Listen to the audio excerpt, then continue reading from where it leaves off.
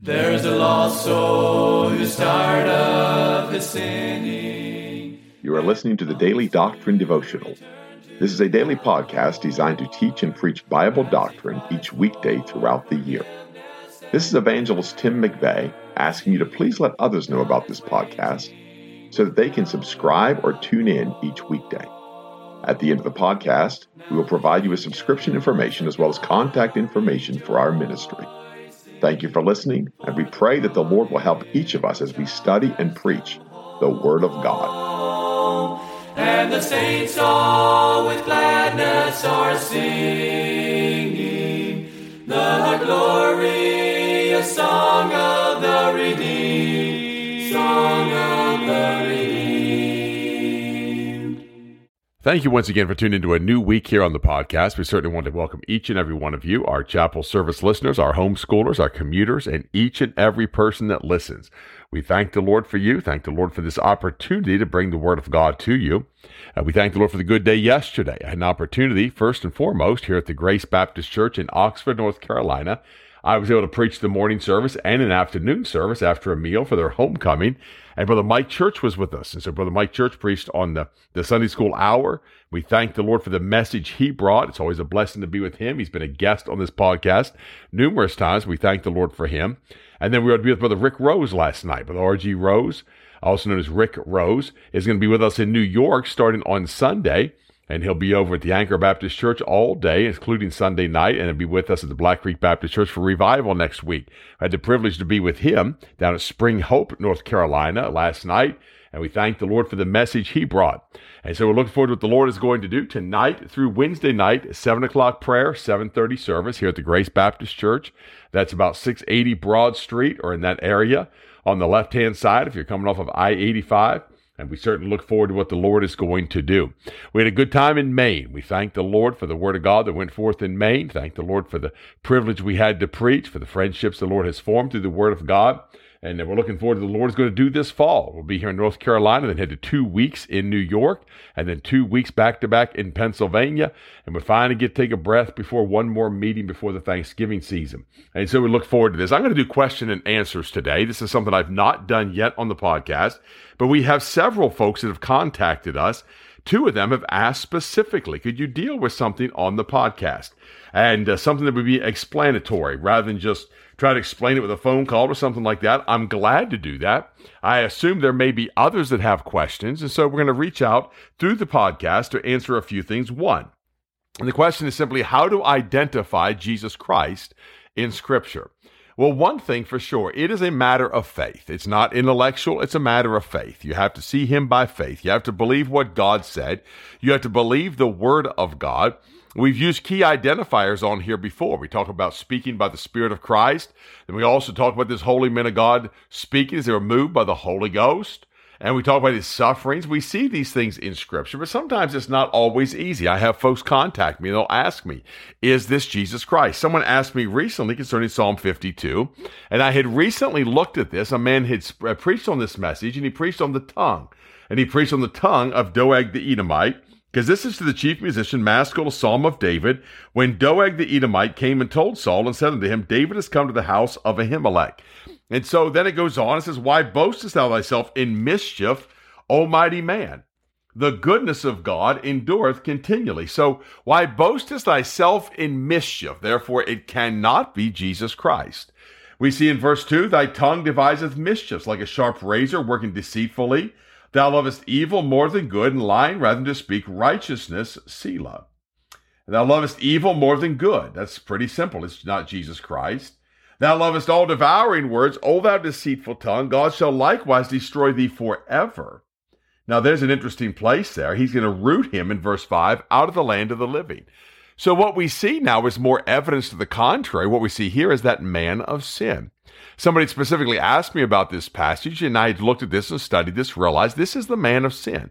This is speaking of that wicked. This is speaking of what is commonly referred to as the Antichrist, although the Bible never titles him that.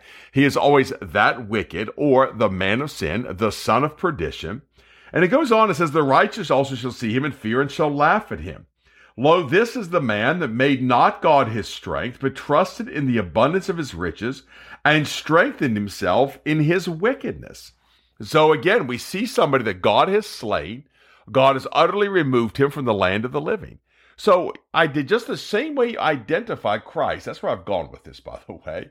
The same way you identify Christ in Scripture is how you identify that man of sin in prophecy. You realize that this cannot be Jesus Christ. This cannot be David the psalmist. Doeg is a picture or a type, but even as David speaks of Doeg, he is prophesying of that man of sin. But then it says, but I am like a green olive tree in the house of God. I trust in the mercy of God forever and ever. I will praise thee forever because thou hast done it, and I will wait on thy name, for it is good before thy saints. So now the Lord tells us. He closes the psalm with certainly what could be messianic, but he opens the psalm with that man of sin. And it's interesting, we see a pattern for that also in Psalm 109. In verse 6, set thou a wicked man over him, and let Satan stand at his right hand. When he shall be judged, let him be condemned, and let his prayer become sin. Let his days be few, and let another take his office. And again, this is a psalm of David. This is the chief musician. But what office is that? It's the bishopric of what Peter spake that Judas forsook when he went out and betrayed Christ, and then went out and hanged himself. Said there a wicked man over him. Who? Judas Iscariot. So again, we see prophets. We see it goes on and speaks much of this, that there'll be no mercy as posterity's cut off. He'll be blotted out. But then we see as we go on down through this, let, the reward of his adversary. But then verse 21, but do thou for me, O God the Lord, for thy name's sake, because thy mercy is good, deliver thou me. For I am poor and needy, and my heart is wounded within me. I've preached this, not only the first part of the psalm as Judas Iscariot, but this is Jesus Christ lamenting the betrayal. This is Jesus Christ prophesying of his deliverance, because he's a reproach in verse 25. When they looked upon me, they shake their heads. So again, it's the words that God speaks. Those of you having trouble identifying things in Scripture, can it be the writer? Can it be the prophet? Can it be the man who's speaking? If not, find out who it is. You may not see it right away. Look for what the words say. Who is that they shook the head at? They shook the head at Jesus Christ. Who did they curse and mock? They mocked Jesus Christ. Was he a reproach? Yes, he was made a reproach. The Scripture tells you that. But the first part of this is just line upon line. And by the way, this is much experience with the Scripture. This is me being saved 26 and a half years, preaching some 22 years, and looking at Scripture, believing the Word of God, and then seeing things in Scripture and trusting my King James Bible that I can believe them. The second question has come to us concerning the flesh. And someone asked us about how do you identify, how do you know what the flesh is? What does it mean when you say flesh and spirit?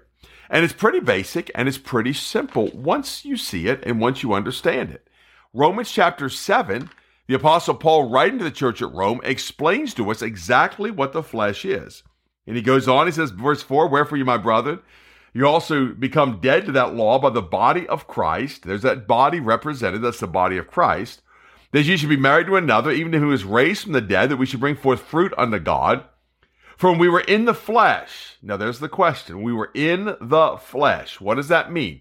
The motions of sin, which were by the law, did work in our members to bring forth fruit unto death. Now, what are those members? Well, we see that in Romans chapter 8 also, that sin is in your members. He tells you to mortify the deeds of the body. And so what are the members? They're the parts of your flesh. My hands are a member. My feet are a member. My eyes are a member. What are they? They're a member of my body. When I was in the flesh, that means I did not have spirit. I did not have the witness of the Spirit. I did not have evidence of the Spirit. I did not have the new man, which is created in holiness. I was a natural man. What does that mean? Just like I was born, I had never been born again. I had never changed. I was just flesh. I was living according to the flesh. Every day I served my own purpose. Every day I served my own belly. Every day I served myself. I did what I wanted to do because I had never died to the flesh. So I was going through the motions of sin. Why? Because I was a sinner. And because I was a sinner, I could go through the motions of sin. I could do what I wanted to do. Verse 6, but now we are delivered from the law, that being dead, now it's not physical, it's spiritually, wherein we were held, that we should serve in newness of spirit and not in the oldness of the letter. But then the Apostle Paul explains a little bit, what shall we say then? Is the law sin? God forbid. Nay, I had not known sin, but by the law, for I had not known lust, except the law had said, thou shalt not covet. So now he tells us lust is in your flesh. Lust is in your body. You desire to have. You desire things you want. You covet. That's what he spoke of. You want things more than what God has for you. Why? You're living naturally. You're living according to the flesh. You're living in the motions of sin. And therefore, the question raised, what is the flesh? The Apostle Paul tells you in this exact same passage, he says in verse 17, it is no more I that do it, but sin that dwelleth in me. In verse 18, for I know that in me, and then parentheses, that is in my flesh, parentheses, dwelleth no good thing. For to will is present with me, but how to perform that which is good, I find not. So he tells you a little bit more about the flesh here. He tells you and gives you understanding of that is in me, that is, say, my flesh. So therefore, now we see man is divided, if you will. We see that he has the spirit now, but he still has his flesh. And so what you have is that war, that contrary one to another. The natural man, the man that's never been born again, the man has not received Christ, that man who does not have a spiritual birth, that man is contrary to God by nature. He is flesh. He is fleshly. Therefore, sin worketh in his mortal body. He's going through the motions of sin. He cannot stop the motions of sin. But the natural man that's been born of God now has the Spirit of God. And the Spirit is life. It does not work death. The Spirit works life in us. And he goes on and tells us in verse 5 of Romans 8, let me start in verse 4, that the righteousness of the law might be fulfilled in us who walk not after the flesh, but after the Spirit. So what does that mean? These are spiritual things we seek. We hope this podcast is a spiritual podcast. We hope that what God uses for is to feed your spirit, not your flesh. This is nothing appealing or carnal about this. This is nothing that should appeal to the flesh. That's what modern self-help religion does. It appeals to your carnal nature. It appeals to your flesh. It makes things sound good. It makes things feel good. It makes things, this is so wonderful, and this is just such a great thing, and it just appeals to me, and it appeals to my intellect, and it appeals to my social status, and it appeals to my emotions. All those things are of the flesh. But now we walk not after the flesh, but after the Spirit. He said to be carnally minded is death. That carnal mind, he tells us also, is part of that flesh. Why? What is that carnality? It's in your flesh. Why? You've been sold under sin. He tells you that. It is no more I that doeth, what he say, but sin that dwelleth in me. I know that in me, that is in my flesh. That's you, the person, what you want, what you desire, what you absolutely would die for, those things are in you. But yet, the saved person, the person born of God, has the witness of God, has the witness of the Spirit, has an internal working that the natural man has not. Therefore, ye beloved, building up yourselves in your most holy faith, praying in the Holy Ghost. You now have help in praying. And someone had asked me recently about that. How do you pray in the Spirit? What does it mean to pray in the Spirit? It means to pray God's will to be done, and pray according to the will of God and the work of God, not to please your flesh. You know, when I was a single man some 10 plus years ago, I could pray and say, Lord, would you send me a wife? And it's not a bad thing. A man that findeth a wife findeth a good thing. And that's not a bad thing to pray. But what if I said, well, Lord, send me a wife, and then I give the Lord dimensions and appearance and looks and all those things that I want?